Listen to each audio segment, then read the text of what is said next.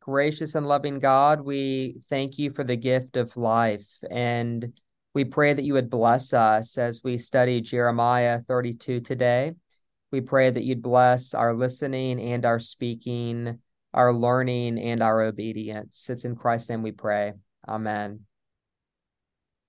The word that came to Jeremiah from the Lord in the 10th year of King Zedekiah of Judah, which was the 18th year of Nebuchadrezzar. At that time, the army of the king of Babylon was besieging Jerusalem, and the prophet Jeremiah was confined in the court of the guard that was in the palace of the king of Judah, where King Zedekiah of Judah had confined him.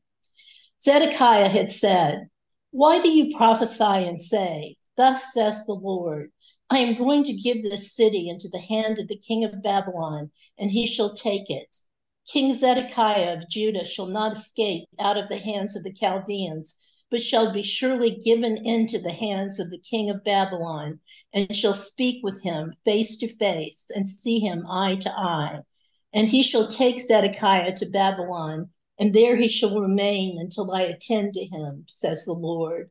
Though you fight against the Chaldeans, you shall not succeed." Jeremiah said, "The word of the Lord came to me. Hanamel, son of your uncle Shallum, is going to come to you and say, 'Buy my field that is at Anathoth, for the right of redemption by purchase is yours.'" Then my cousin Hanamel came to me in the court of the guard in accordance with the word of the Lord, and said to me, "Buy my field that is at Anathoth in the land of Benjamin, for the right of possession and redemption is yours. Buy it for yourself." Then I knew that this was the word of the Lord, and I bought the field at Anathoth from my cousin Hanamel, and weighed out the money to him, 17 shekels of silver. In their presence I charged Barak, saying, "Thus says the Lord of hosts, the God of Israel, take these deeds, both the sealed deed of purchase and this open deed, and put them in an earthenware jar, in order that they may last for a long time. For thus says the Lord of hosts, the God of Israel, houses and fields and vineyards shall again be bought in this land." After I had given the deed of purchase to Barak, son of Neriah, I prayed to the Lord, saying, "Ah, Lord God, it is you who made the heavens and the earth by your great power and by your outstretched arm. Nothing is too hard for you.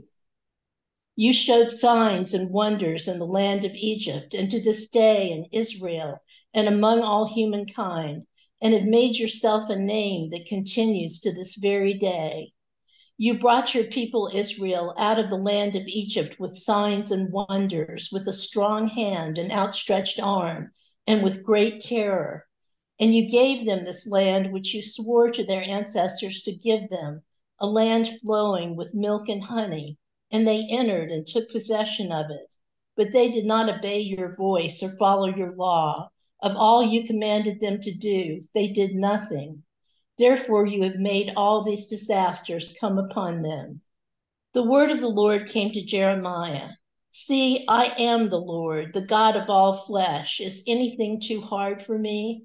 Therefore, thus says the Lord, I am going to give this city into the hands of the Chaldeans and into the hand of King Nebuchadrezzar of Babylon, and he shall take it. The Chaldeans who are fighting against this city shall come, set it on fire, and burn it with the houses on whose roofs offerings have been made to Baal and libations have been poured out to other gods to provoke me to anger. For the people of Israel and the people of Judah have done nothing but evil in my sight from their youth. The people of Israel have done nothing but provoke me to anger by the work of their hands, says the Lord. Now, therefore, thus says the Lord, the God of Israel, concerning the city of which you say, it is being given into the hand of the king of Babylon by the sword, by famine, and by pestilence. See, I am going to gather them from all the lands to which I drove them in my anger and my wrath and in great indignation. I will bring them back to this place, and I will settle them in safety. They shall be my people, and I will be their God. I will give them one heart and one way, that they may fear me for all time, for their own good and the good of their children after them. I will make an everlasting covenant with them, never to draw back from doing good to them. And I will put the fear of me in their hearts so that they may not turn from me. I will rejoice in doing good to them, and I will plant them in this land in faithfulness with all my heart and all my soul. For thus says the Lord, just as I have brought all this great disaster upon this people, so I will bring upon them all the good fortune that I now promise them. Fields shall be bought in this land of which you are saying, it is a desolation, without human beings or animals. It has been given into the hands of the Chaldeans. Fields shall be bought for money, and deeds shall be signed and sealed and witnessed in the land of Benjamin, and the places around Jerusalem, and in the cities of Judah, of the hill country, of the Shephelah, and of the Negeb. For I will restore their fortune, says the Lord. All right. So as we go to discuss Jeremiah 32, we find ourselves in the 10th year of King Zedekiah, and that's where our passage begins. And just to remind people of where we are in history, there were two Babylonian conquests. The first was in 597 BC during the reign of King Jehoiakim of Judah. And at this time, Nebuchadnezzar of Babylon besieged Jerusalem and captured it. And this marked the beginning of the Babylonian exile, in which case a significant portion of the Jewish population was deported, but not everyone was deported, and Zedekiah stayed behind, in a sense, at least from Babylon's vantage point, as somewhat of a puppet king in Judah. But there was some expectation, without knowing the full history behind it, that Zedekiah and the kingdom of Judah would somehow be loyal to Babylon, maybe pay some taxes or, whatever the arrangement was. I'm not quite sure, but there was some allowance for them to remain in the land and to continue to do their Jewish thing. But there had to have been some expectation from Nebuchadnezzar that King Zedekiah, give up something. And King Zedekiah didn't really want to do that. And I just say that because eventually Zedekiah rebels against Nebuchadnezzar. And in 586 BC, the Babylonians come in and they utterly destroy Jerusalem and they utterly destroyed the temple. And we're going to actually study that particular passage, if not next week, then the week after. And so this passage starts in the 10th year of King Zedekiah, which is really like his final year, his final months. That's where we are in Zedekiah's reign. It's about a year prior to the second and final exile, as well as the fall of Jerusalem. And we find Jeremiah confined in the court of the guard in Zedekiah's palace. And so I'm not quite sure exactly how it worked, but the king probably had a large palace and it was some sort of complex where wayward prophets and troublemakers could be put in jail. And Jeremiah is once again in trouble with the authorities because he is prophesying against Zedekiah. And we see in verse 3, Zedekiah asks him, why do you prophesy and say, thus says the Lord, I'm going to give this city into the hand of Babylon? Because the whole job of a prophet, obviously the job of a prophet is to speak God's word, but what usually happened is that the prophets would proclaim disaster on Israel's enemies, and then they'd say some word like, "O king, live forever." They'd flatter the king and they'd tell the king that, everything's going to be just fine. But Jeremiah's consistent message is everything is not fine. In fact, it's the opposite of fine. Babylon's coming. Get ready.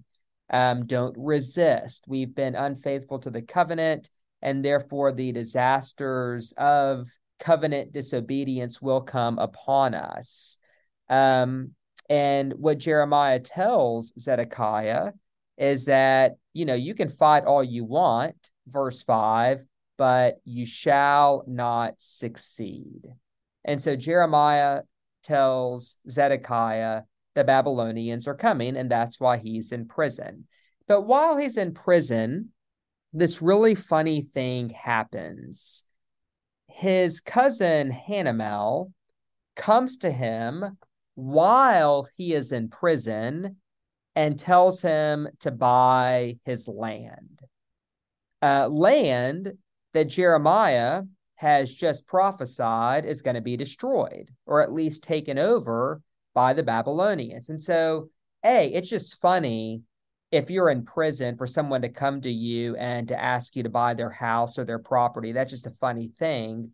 But if you know this property is going to be worthless the next day because the Babylonians are going to take over, that's also a funny proposition. I mean, imagine if we're, out on my boat. I don't have a boat, but let's imagine I did.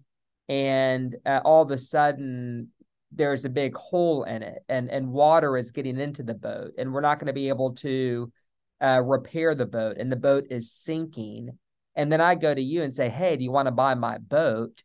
Who among you would ever invest in a sinking boat? But in a sense, what Jeremiah is doing is buying that boat. The Lord says, I want you to buy this sinking boat. I want you to buy this field that is about to be, frankly, the possession of the Babylonians. And so, what exactly is happening here? So, what I would say is that Jeremiah is not investing in a field.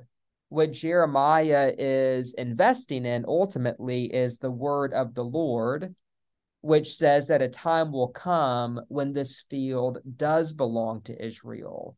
A time will come when this field bears fruit. I'm going to give this field back to you after your time of exile has come to an end. Because what God has told the Judeans is that it's 70 years. That's how long you're going to be in Babylon. And so what Jeremiah is investing in here is in his confidence in God's promise. And I think the fact that, he buys this field from his cousin adds a personal dimension to this symbolic act, emphasizing the importance of heritage and family ties, which were very important in the context of God's covenant people. But again, ultimately, what Jeremiah is expressing hope in is his confidence in resurrection. And the question that I think hovers over Jeremiah 32 repeats itself several times, which is anything too hard for the Lord? We find that question repeated. Is anything too hard for the Lord? And it's a question that actually is similar to the one that God asked Abram whenever at the age of 99 and when Sarah was 100, that God told Abram he would have a son. And because both of them were past their childbearing years, Abraham laughed at God, and thus the child's name was Isaac, which means laughter. But what God said to Abram was, is anything too wonderful for the Lord? That's a question that God asks in Genesis. Is anything too wonderful for the Lord? And in a sense, this question, is anything too hard for the Lord, is just a different take on that same question. Is there anything God can't do? God's going to give you back this field. And so what Jeremiah does symbolically is buy it before it's taken away, because he's confident that God's going to restore his fortunes. And so I guess, what does it mean for us, metaphorically speaking, to invest in a field that we know is going to be taken away because we trust that God's power to resurrect is so great? That's kind of a creative question for us to talk through. But what does God say in verse 15? Houses and fields and vineyards shall again be bought in this land. Houses, fields, vineyards, they will again be bought in this land. What Jeremiah is doing is expressing his confidence that this is true, before Babylon sweeps in and destroys the city. Why? Verse 17, because nothing is too hard for God. Nothing is too hard for God. It kind of sounds like, one of those vacation Bible camp slogans we have the kids memorize, but sometimes it's good for us to memorize those slogans. Nothing is too hard for God. And so think about something in your life that's impossible, something in your life that's never going to happen, something that's not working. It might not work again until the resurrection. We do believe in resurrection, but there is nothing too hard for God. Is anything too wonderful for the Lord? Right? That question is in the backdrop of Jeremiah 32. But before fields are bought again in this land, those fields will be taken away. The temple will be taken away. Because what does it say in verse 23? God gave the people the land, they took possession of it, but they did not obey your voice or follow your law. All you commanded them to do, they did none of that. Therefore, you have made all these disasters come upon them. And so this is a reminder that the reason Babylon is coming, that somehow it's tied to the people's inability or unwillingness to be faithful to the covenant. So whenever we go back to the book of Deuteronomy, God is very clear. Today I lay before you life and death. Choose life, choose faithfulness to the covenant, because if you don't, there will be consequences. And, this is there are many ways we can understand this. We don't want to understand God as arbitrarily punishing the people the way sinful humans arbitrarily punish people. But there are consequences for not being faithful to God's covenant even today. God says that the universe is a particular way. And so whenever we act with hatred, not love, when we act with selfishness, not service, when we act with greed and not generosity, God does not spare us from the consequences of those choices, whether it's ruined relationships or depression or whatever it is, right? There are always consequences for the choices we make. As Paul says in Galatians, you reap whatever you sow. And so exactly how we understand that with the people going into exile is a more complex matter. But the people understand their exile, or Jeremiah is trying to get them to understand their exile as the fruit of their choice to disobey God.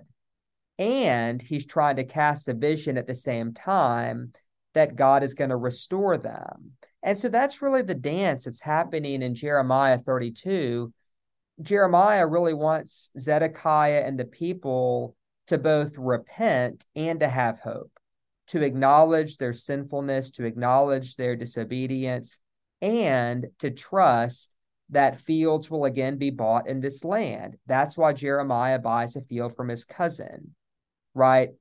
Our punishment, our consequences are temporary, not eternal. And that hope ultimately is reiterated in verse 39 when God says, I'm going to give my people one heart and one way. I will make an everlasting covenant with them. And so now God is speaking of a different covenant. God is speaking of an everlasting covenant where God writes, as Paul says, not on tablets of stone, but on tablets of flesh, the flesh being our hearts. God says, I'll put the fear of me in their hearts, right? So the fear of God is placed in our heart. And to be clear, this is not a fear that one might feel in the face of a tyrant. It's not a fear that cancels out what the Bible says in 1 John. In 1 John, it says there is no fear in love, for fear has to do with punishment, and whoever fears has not reached perfection in love. And so it's not the fear of punishment. It's not the fear that we're going to get in trouble. It's more like the holy fear of being in the presence of holiness, a fear that makes us want to align our life with that which is good and true and beautiful. And God is pointing to a day when a new covenant will come into being, in which case people will actually want to love God in a different way. And of course, we won't get too much into the New Testament, but the night before he died, when Jesus drinks the wine and eats the bread and says, this blood is of a new covenant. Whenever you drink it, do this to remember me. Jesus understood what he was doing as ushering in this everlasting covenant that's spoken of in Jeremiah 32, verse 40. But there's really a battle taking place within God that gets exposed in Jeremiah 32. There's a tension, maybe not a battle, but there's a tension between God's anger and God's compassion and desire to have mercy. A tension between God allowing his people to experience the consequences of disobeying the covenant, and then also saving them from those consequences. There's a tension between God sticking with the original deal with the Sinai covenant and then saying, I'm going to bring in a new and everlasting covenant. There's a tension between, God speaking of a great disaster and God speaking of restoring his people's fortunes. And all those tensions are kind of being worked out in Jeremiah 32. It's like this funny symphony of both bad news and good news, of punishment and salvation. And that's kind of pretty standard, I think, for the prophetic writings. But as we go into conversation, if any question is going to guide how we interpret Jeremiah 32, I think it has to be the question, is anything too hard for the Lord? Because ultimately, in the midst of all this bad news, in the midst of Jeremiah being really clear that Babylon's coming, they're going to burn the temple down, they're going to burn your house down. You've really angered them, you've rebelled against them, and in rebelling against them, you've rebelled against God, right? Because remember what God said in Jeremiah 29. Go to Babylon, seek the welfare of that city, right? And their welfare, you'll find your own welfare. Plant vineyards and have children. You're going for 70 years. So go into exile and be a light to the nations in the midst of your exile. Zedekiah wants none of that. Zedekiah is very interested in being the king of Judah and not really messing with Babylon. And so Jeremiah says, well, then Babylon's coming and it's going to be really, really bad and things are going to get ugly. And God's going to restore my people's fortunes. And so this tension between bad news, good news, things are going to get ugly, but is anything too wonderful for the Lord? That really seems to be the tension that we are invited into in Jeremiah 32.